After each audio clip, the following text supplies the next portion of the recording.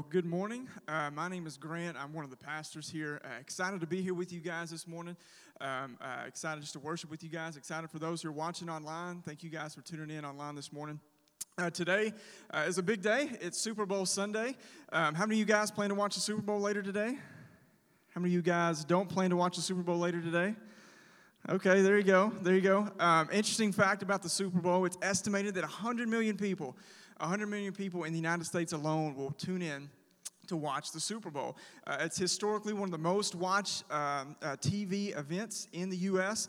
But a little fun fact for you guys, still today, the number one most watched television event ever broadcasted was something that took place in 1969.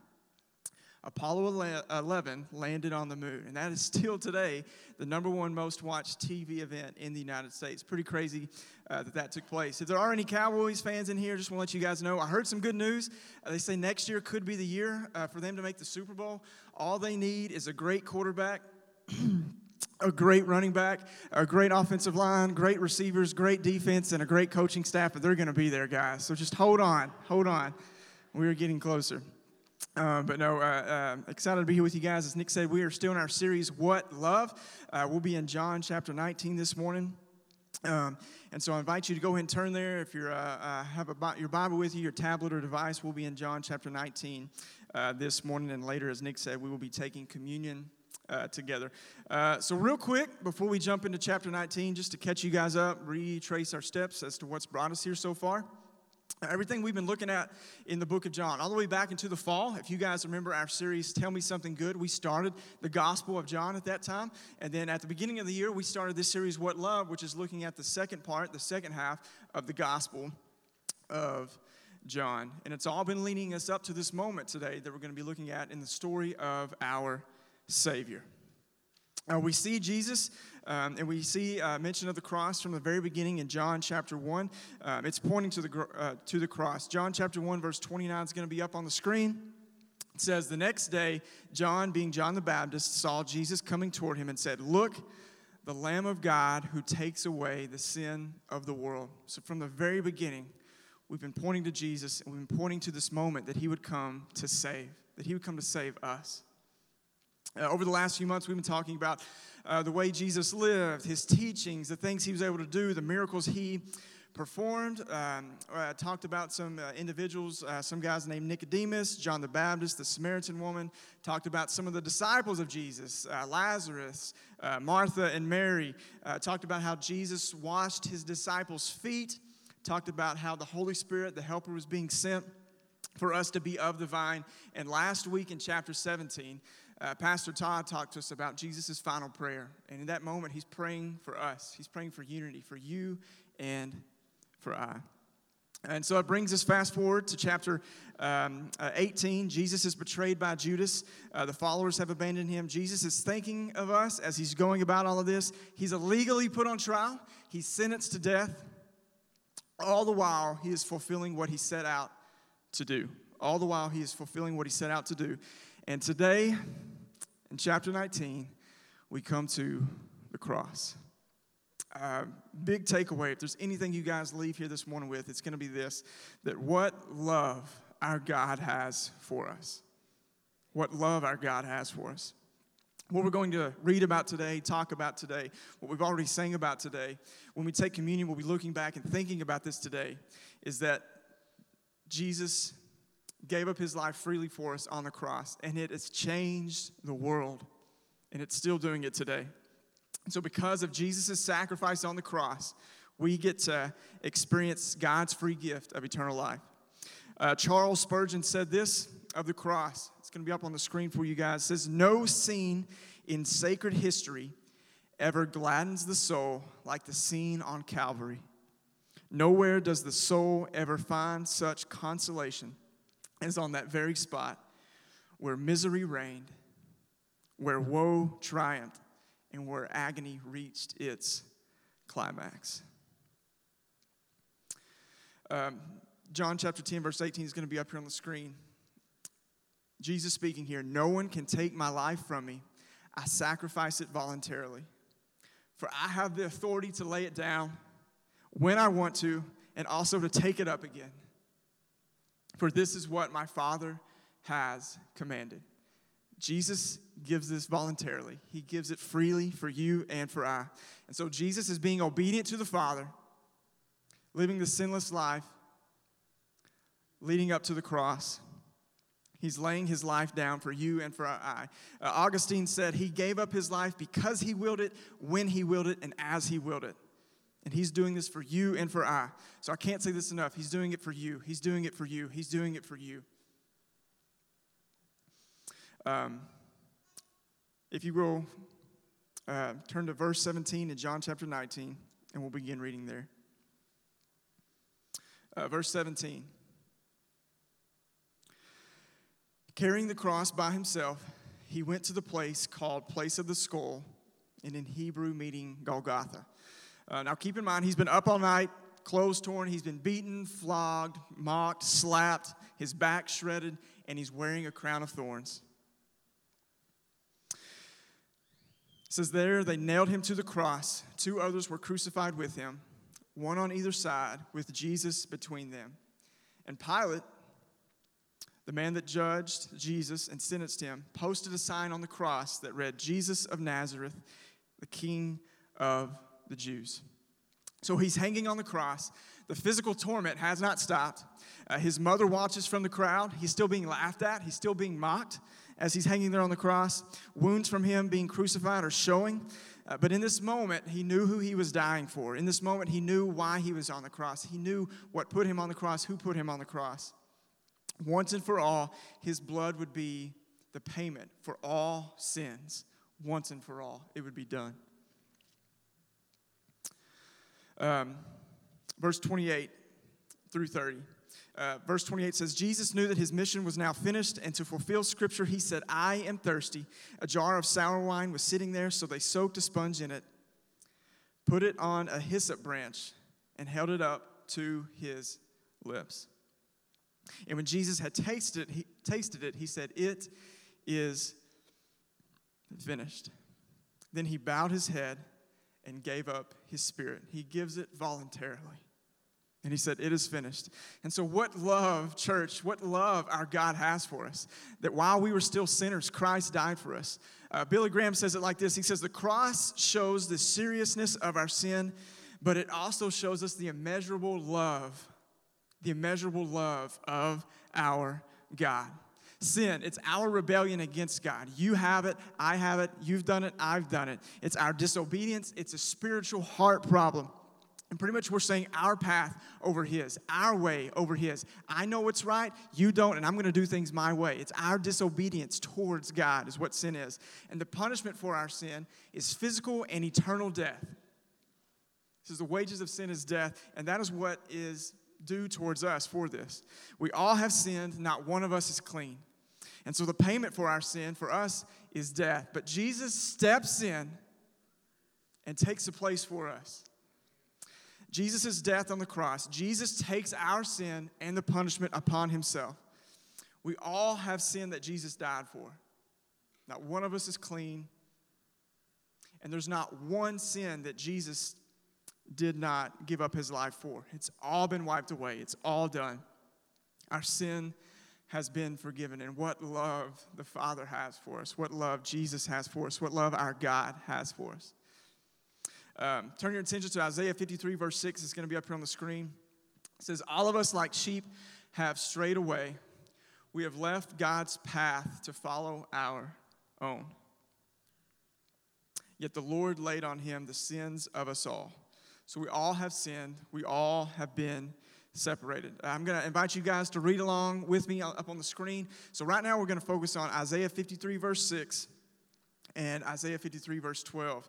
Isaiah was a book that's written in Hebrew about 700 to 800 years before the time of Christ, written as a prophecy of Jesus is what we see in Isaiah chapter 53. So we're going to say, yet the Lord laid on him the sins of us all. If you guys will read this with me, 1, 2, 3. Yet the Lord laid on him the sins of us all. Isaiah 53, 6, the latter part of that verse. And now Isaiah 53, 12.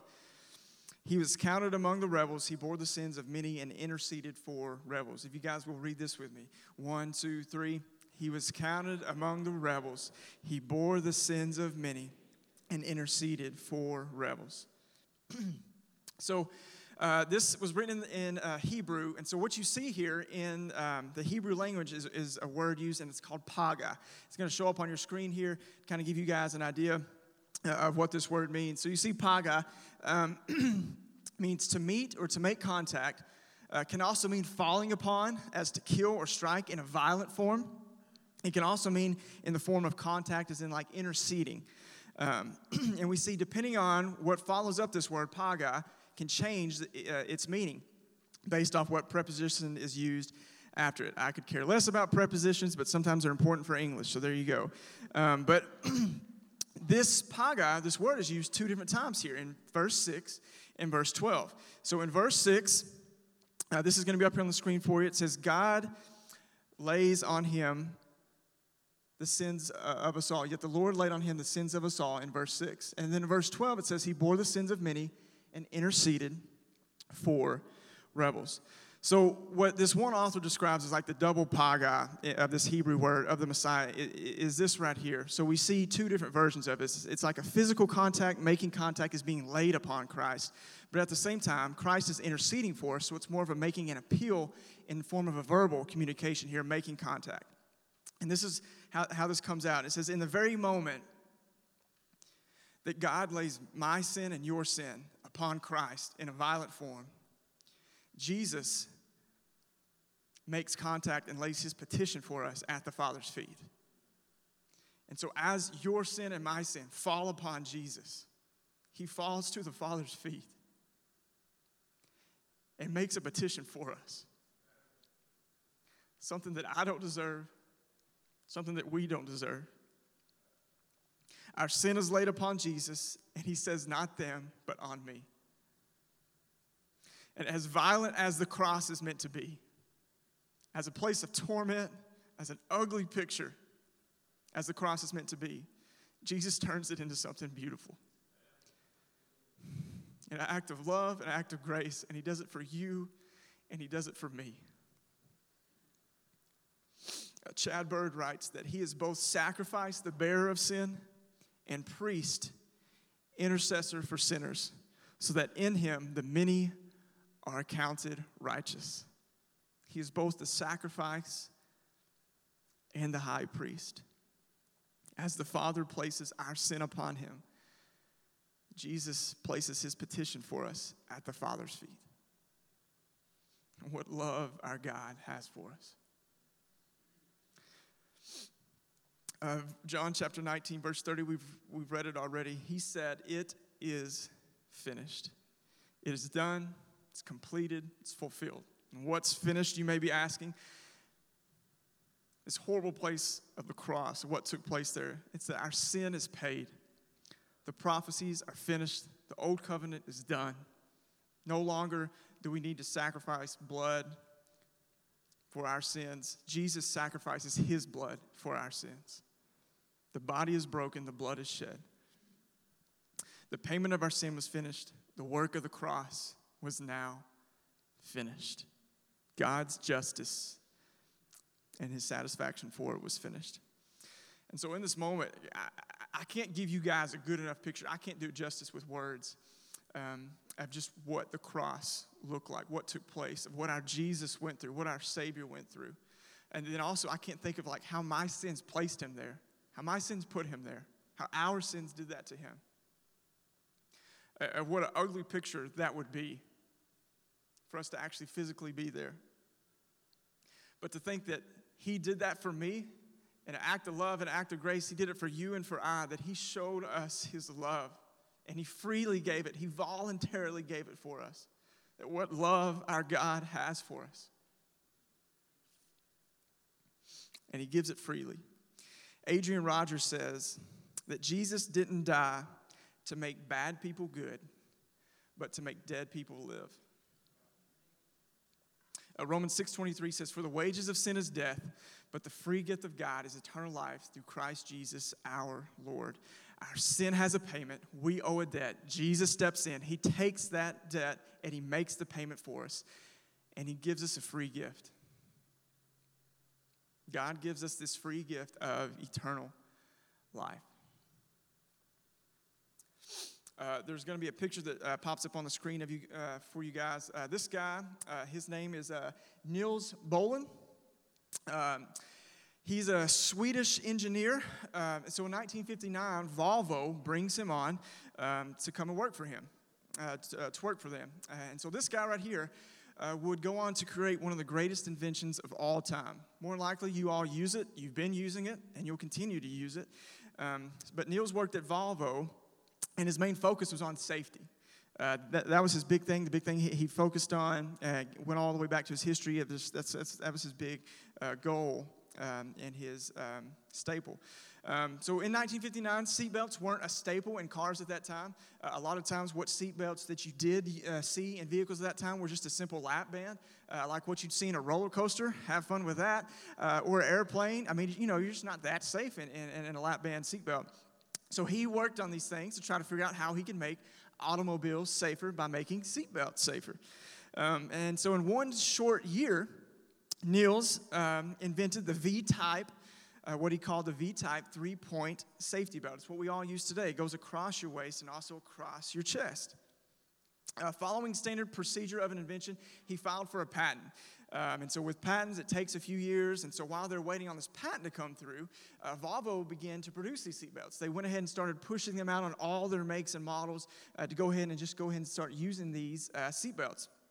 And so in 1962, a few years later, the U.S. Patent Office granted Niels this 3-point safety belt patent and this safety design. And so now Volvo had to decide how they would use it. Well, he met with Volvo's president at the time by the name of Gunnar Engellau, and they were trying to figure out what to do. So they came up with 3 options originally. First, they said, well, we can just keep it for ourselves and only produce it in Volvo makes and models. And, that way people would want to buy our vehicles. We'd make a lot of money that way. Or we could sell the patent, making pretty much other people would have to buy rights to use it and produce it, and that way they could put it in their vehicles. Or Volvo would be the sole producer of it, and people would just have to pay them all the money for those seatbelts. Either way, whatever they went with, the money was going to be crazy. Like it was a safety feature in vehicles that hadn't been seen yet. And so the money to be made was ridiculous. And so they were looking at the options, trying to figure out what they were doing. In the meantime, over the past few years, they saw that after these seatbelts had been used in the Volvo makes and models, they saw how safe they were. They saw the data that came back that showed how helpful they were in collisions and in accidents in automobiles. They kept people safe.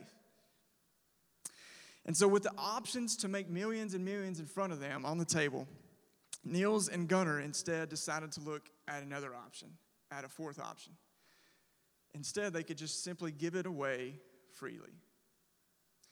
You see, Gunnar Engellau, the president of the company, recently had lost a family member to an automobile accident, and he knew the value of what this seatbelt could do. He knew that something like this could save people, could help people. And so with the options before them, they decided to simply give it away. Not make any money off of it, but instead allow it to help lives, to save lives. And so they gave it away. And it's estimated that over the course of the years, it saved millions of lives from automobile accidents and collisions. And it's been, since then, the industry standard in safety for seatbelts. That's why we all have them. We all have that type of seatbelt. They gave it away freely. And God gives us this gift through his son Jesus freely.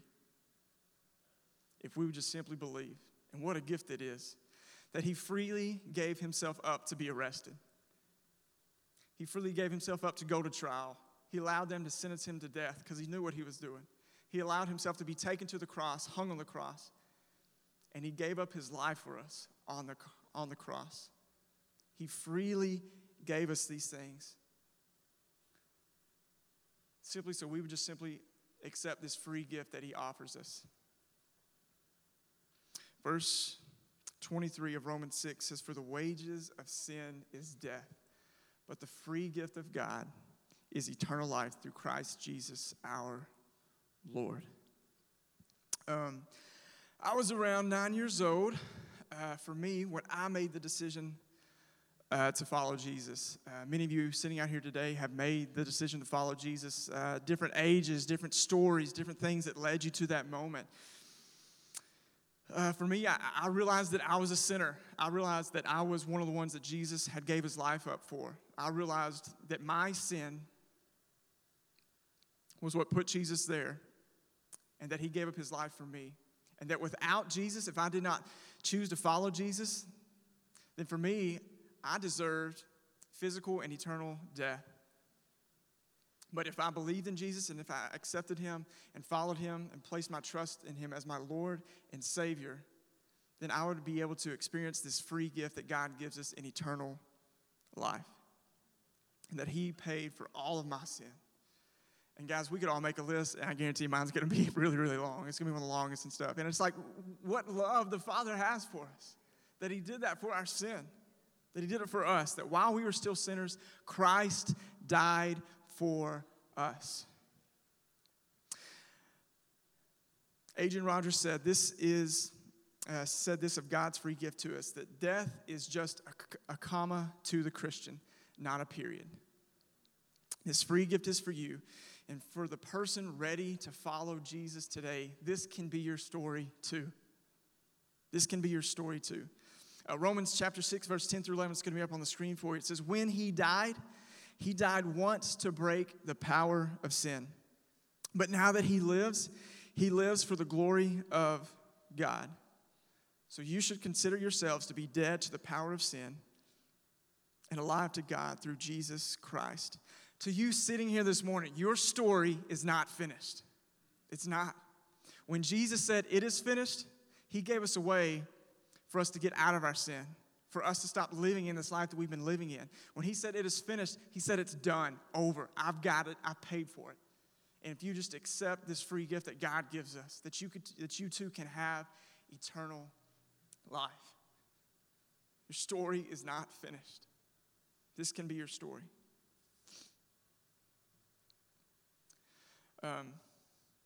Like I said, many of you have already made that decision to follow Jesus. But if there's anybody out there this morning, listening online, whoever, if you have not made that decision to follow Jesus, this morning we want to give you that opportunity. We want to give you that chance to simply make that decision to put your faith and trust in Jesus, realizing what he has done for you, what he's done for me, and in response, giving your life to follow Jesus.